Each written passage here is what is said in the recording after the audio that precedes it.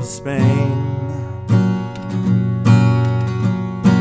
For we've received orders to sail for old England, where we hope in a short time to see you again.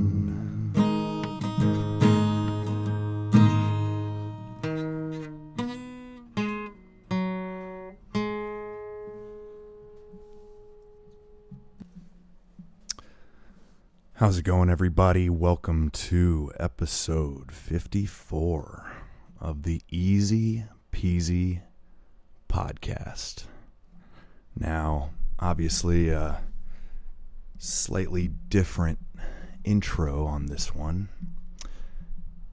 You know, I've been watching a lot of movies, it seems, lately with a nautical theme.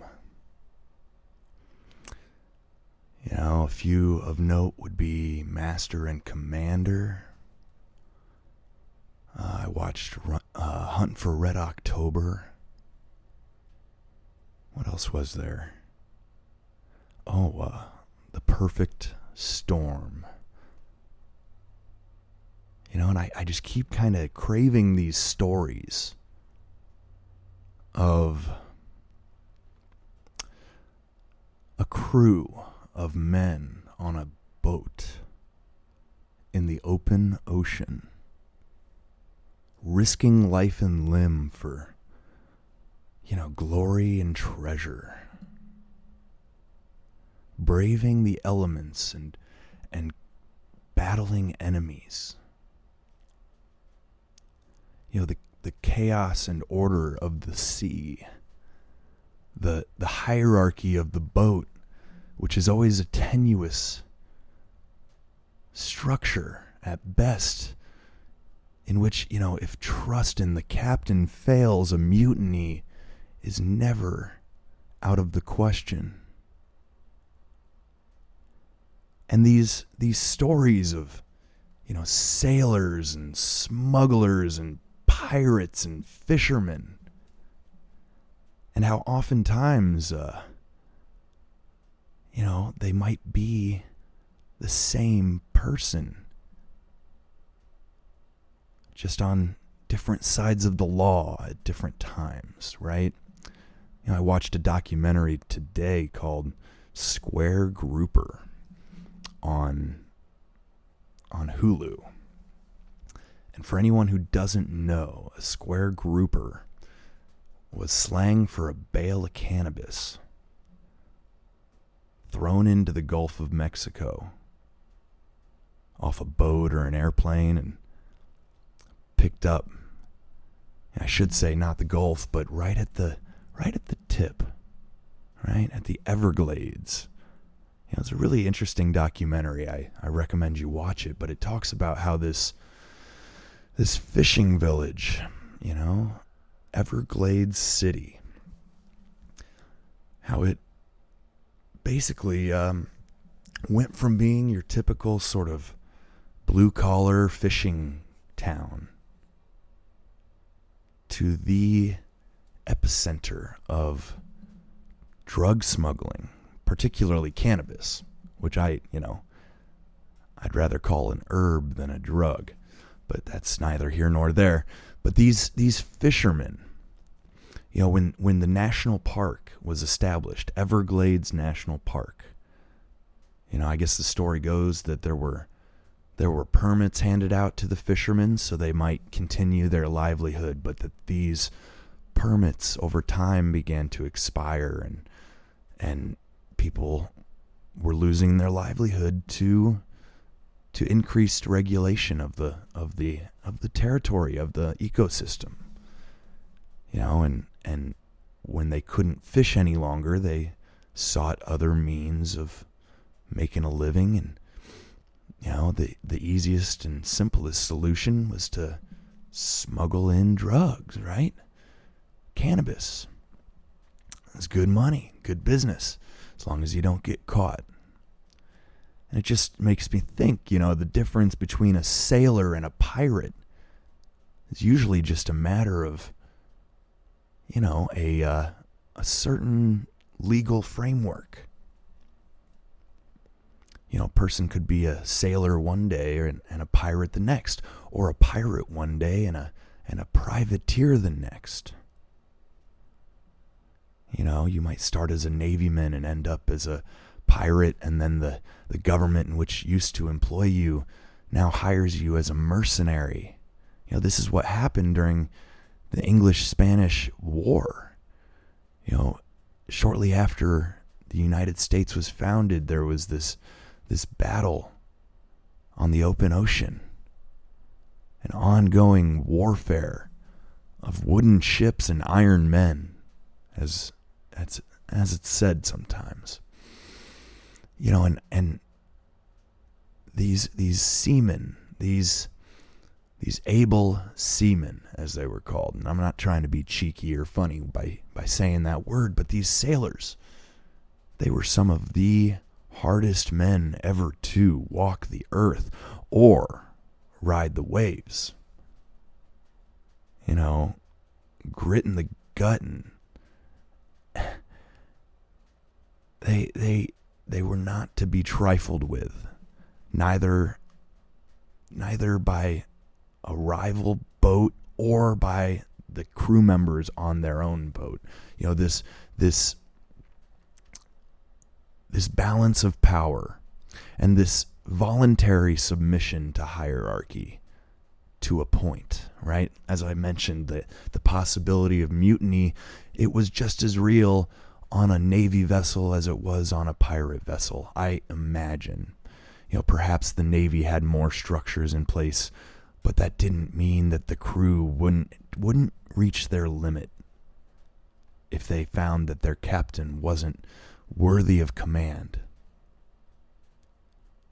because it was a matter of survival. I don't know why my fascination for this sort of character, this sailor, this salty dog, it seems like this interest is just kind of coming up now. The truth is, I have at least tales of a pretty salty dog in my ancestry, we'll say. Now, given that I'm Caucasian and I live in the United States, it's a pretty good bet that some of my ancestors came here as immigrants on a boat, but that's not the same as being a able seaman, a sailor. But my great uncle, whose name I honestly can't remember, I should probably ask my father for that name, but he had a tugboat, and he had a dive setup. This is before scuba. This is the heavy, brass dive helmet with an air compressor at the, on the tugboat, and a hose going all the way down. And what he would do is he would find shipwrecks, and he would salvage timbers, and he would inflate big rubber balloons to float these massive beams up to the surface, these oak logs from sunken vessels of yesteryear. I believe he did most of his work in, I want to say like the 20s and 30s. And most of these shipwrecks were from the 1850s, 1870s, if not earlier. And I have this, coffee table, you might call it, that was handed down to me. My uncle used to have it, then my cousin, then my sister, and now me. Now, I'm not going to give it up until I have, someone who I figure is worth it to give it to in the family. But this is an heirloom, and it weighs about 250 pounds. It's about a 18-inch by 36-inch coffee table made out of massive, heavy 6x6 oak beams that you can tell spent a significant amount of time under deep cold, high pressure water, right? And it's got a lacquer on it, which I really ought to probably redo. Make sure I can keep that thing nice. But this coffee table has anchor chains for legs, welded stiff. And I'm telling you, it weighs more than your average bear. Moving this from place to place is no small task. It takes at least 2 people. But it is the coolest thing I own. It's been in my family for at least, we'll say nearly 100 years. And it was crafted by an ancestor of mine. So I like to ponder what his life might have been like out there on the tugboat in the Great Lakes, facing extreme weather events without any warning from any weather agency, trusting his own instincts and intuition and reading of the sky. And he was essentially, in my mind, a treasure hunter. Now, his treasure was not gold and silver. It was oak. Pressed, preserved, by the depths of the water, these logs that he could then turn into things. He's built bars, My folks went and visited this bar up in Michigan that my great-great-uncle built. I mean, how cool is that? And I imagine that these people, it was a choice to live this life. There were easier ways to make money. Plenty of people would rather, sell the fish than catch the fish, right? But there's a certain type that won't be satisfied unless they're out on the water. Looking Mother Nature dead in the eye. Experiencing each day as it comes. With a mission. With a treasure to be had. A bounty, a booty. There was no questioning the motives. It's money, money, money. But at the same time, there's probably something more to it. These sailor songs that get sung, they often talk about the mystery of the sea, right? Now, of course, a tugboat on the Great Lakes ain't the same as a fishing boat in the, North Atlantic. But it's not that far off. I think about the song "The Wreck of the Edmund Fitzgerald" by Gordon Lightfoot. What a song, it totally is in this vein of a sea shanty, a sailor's song, a story of a shipwreck and all the souls lost. And it's funny to me to think that,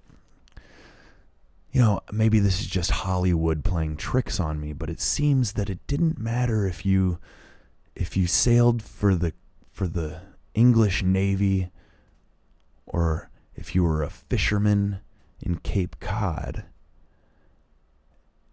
These songs, it didn't matter if you were an outlaw or a lawman on the ocean. It seems like they all sang the same songs, about lost love and tragedy and death and the ocean, and legendary storms and, tales of captains who went down with the ship and all these old sailor songs. I've been kind of like listening to some of them. And it reminds me of, cowboy poetry, except cowboy poetry was usually humor based, whereas these songs are often more sorrowful than funny. Although there's elements of comedy there too, and with cowboy poetry and cowboy songs, there's always that element of sorrow and loneliness as well, right? And it makes you wonder sort of why someone would go from a sailor to a pirate, or from a fisherman to a smuggler, right? Well, what's the difference, between a distiller and a moonshiner? Usually it's a matter of a law that gets written. A product that becomes illegal, an activity that is no longer allowed. Perhaps it's a tax that needs to be paid. Perhaps, it's a matter of men doing a cost-benefit analysis. And I don't mean to exclude women here, to be frank. I know there were women pirates, right? There probably weren't a lot of women in the Navy until recent history, but I know that there were female captains of pirate ships. That's true. At least one of note. Sort of the Joan of Arc of pirate lore. These were real people. And I'm sure their stories get embellished, but the funny thing about pirates and smugglers is they're free from the constraints of, say, the Navy or the fishing fleet. They make their own rules. They break the rules. They make a calculated risk. I'm not saying it's good. I'm saying it is what it is, and it still goes on to this day. The recognition of open waters as being sort of out of the jurisdiction of any government, but still being under maritime law. No rulers, but there are rules, right? And each vessel is, it's either a private vessel or it's essentially, they almost view a vessel of the Navy as being sort of land belonging to the nation of origin. But the reality, and any sailor knows this, is that once you're out there, you are at the mercy of the ocean, and not much else matters. Loyalties only go so far on a boat out at sea. Now, obviously, times change and things get safer, and we have the Coast Guard and the U.S. Navy, which basically patrol every square inch of waterway, but even still, this element of anarchy is at play in the oceans, and it always has been. It's a meritocracy. I'd like to think that there's not many captains of ships that don't deserve that title. If they don't deserve it, they don't hold it for long. All these things I'm just, kind of pondering. It's not as if this is earth-shattering shit. But again, it's interesting to think that a moonshiner is not a criminal without a government agency saying so. A smuggler is only a smuggler because there are products that fall under prohibition. The drug runner from the Caribbean or from Cuba or what have you is no different than the bootlegger from Kentucky.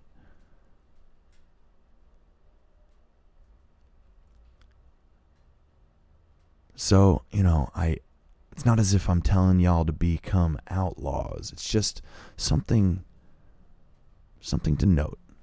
And it's interesting how we often romanticize the criminal. That's not exactly what I'm trying to do here.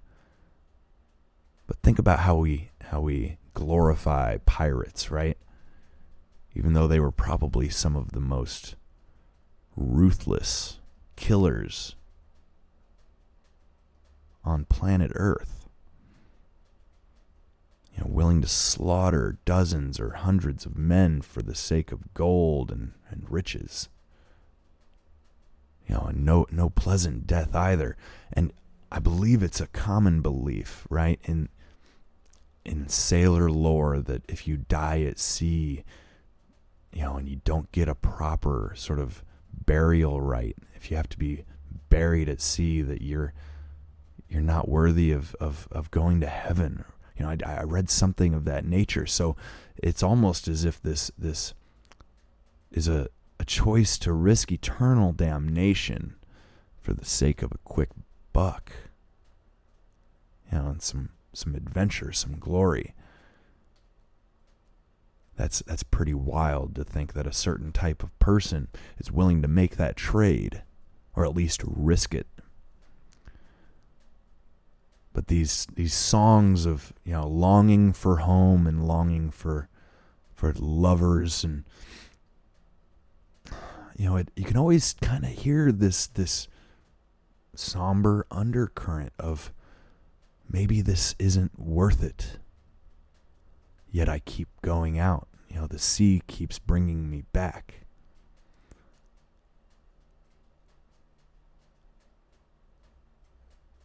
I think there's something about these types of people.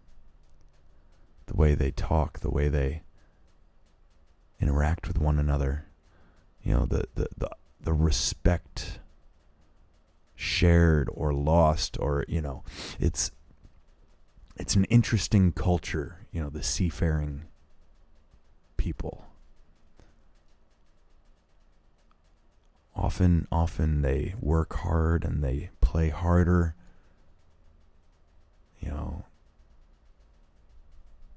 It's no life for the faint of heart. And I see some sort of parallels between being sort of the nomad, or the land pirate, in a sense, sort of by living not necessarily in direct opposition to the mainstream, but by seeking out alternative lifestyles and trying to seek out the treasure of an authentic life. The adventure that can be had if we're willing to just take that risk. We don't have to become a criminal to sort of have the outlaw attitude. I respect the attitude. Now, as I said, you might be a fisherman, you might be a sailor, you might be on the right side of the law, and then one day you're not. I'm sure not all sailors would have the ability or the impetus to switch, but a certain number of them do or did. Makes me wonder sort of how many ex-military guys might be smugglers, using these skills that they learned. It's no different than it was a couple 100 years ago. Makes me think of this Jimmy Buffett song. I'm gonna have to look up the lyrics, but give me just a moment here. Okay, so I looked it up. The song I'm thinking of, it's called A Pirate Looks at 40. Now, you'd probably recognize the tune if you heard it. It's not one of Jimmy Buffett's biggest hits, but it is a hit. And, I'll just read the lyrics to you if you don't mind, because it kind of talks about a lot of what I'm saying here. So he says, "Mother, mother, ocean, I have heard your call. Wanted to sail upon your waters since I was 3 feet tall. You've seen it all, you've seen it all. Watch the men who rowed you switch from sails to steam, and in your belly you hold the treasure that a few have ever seen. Most of them dreams, most of them dreams. Yes, I'm a pirate 200 years too late. The cannons don't thunder there, nothing to plunder. I'm over I'm an over 40 victim of fate, arriving too late, arriving too late. I've done a bit of smuggling and I've run my share of grass. I've made enough money to buy Miami, but I've pissed it away so fast. Never meant to last, never meant to last. I've been drunk now for over 2 weeks. I passed out and I rallied and I sprung a few leaks. But I've got to stop wishing I got to stop wishing. Got to go fishing. I'm down to rock bottom again. With just a few friends. I go for younger women, lived with several a while. And though I run away, they come back one day, I still could manage a smile. It just takes a while. It just takes a while. Mother ocean, after all these years I've found my occupational hazard being my occupation's just not around. I feel like I've drowned, gonna head uptown. I feel like I've drowned. What a line there at the end. My occupational hazard being my occupation's just not around. I think a lot of folks feel as if they were born into this era where they're expected to be like everybody else. There's no real place for them, They're like a pirate with no ship. They got that attitude, but no way to express it, right? We're living in this age of high-tech surveillance, and the risks of being an outlaw are just so high. Used to be like a game of cat and mouse, is what it sounds like. Now it's Big Brother. So we have to be smart. We can't be outlaws in the traditional sense. We got to be legal outlaws. We got to follow the rules, but work our way around them when we can, or bend them when we can. I'm a pirate born 200 years late. Golly, Now, if you've never heard that song, I'm not going to play it here because, in terms of trying to be smart and not put yourself in trouble, copyright laws, I would play that song if it wasn't for risk of copyright infringement. I got to figure that shit out because I know some podcasters use music. Paying royalties, I bet, but I recommend you just pull it up on YouTube or whatever. And once again, that's Jimmy Buffett singing A Pirate Looking at 40. Or A Pirate Looks at 40. Now, I think that's all for tonight. I know this one's a little different. I'm kind of feeling a change in the winds if we're going to stick to the nautical terminology, right? I think the winds are starting to blow. It feels like we've all been adrift for a while. Maybe the winds have not been there. We've lost our speed, our momentum. We're sitting in the water just bobbing about. But I can almost smell that breeze coming in. Ready to bring us home, So I think what I'll do now to wrap it up, instead of playing you Jimmy Buffett, is I'll sing you another verse, or maybe a few, of this classic sailor song, Spanish Ladies. Here you go.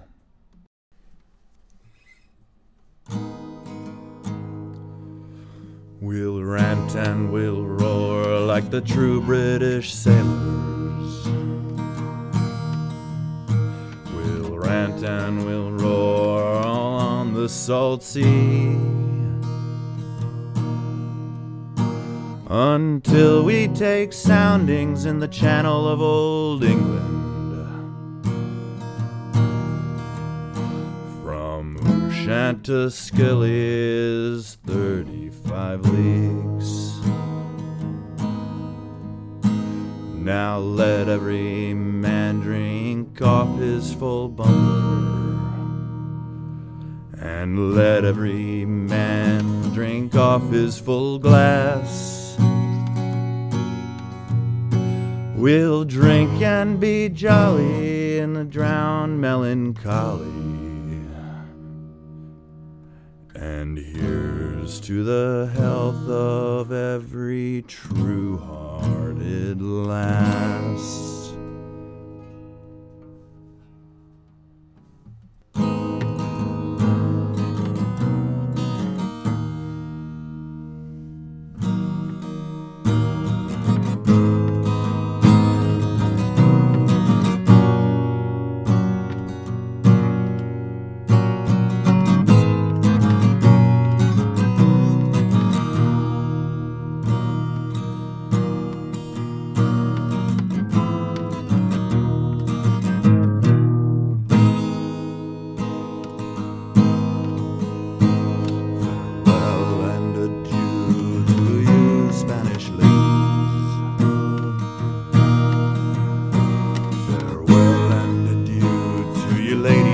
Spain, for we've received orders to sail for Old England, for we hope in a short time to see you again.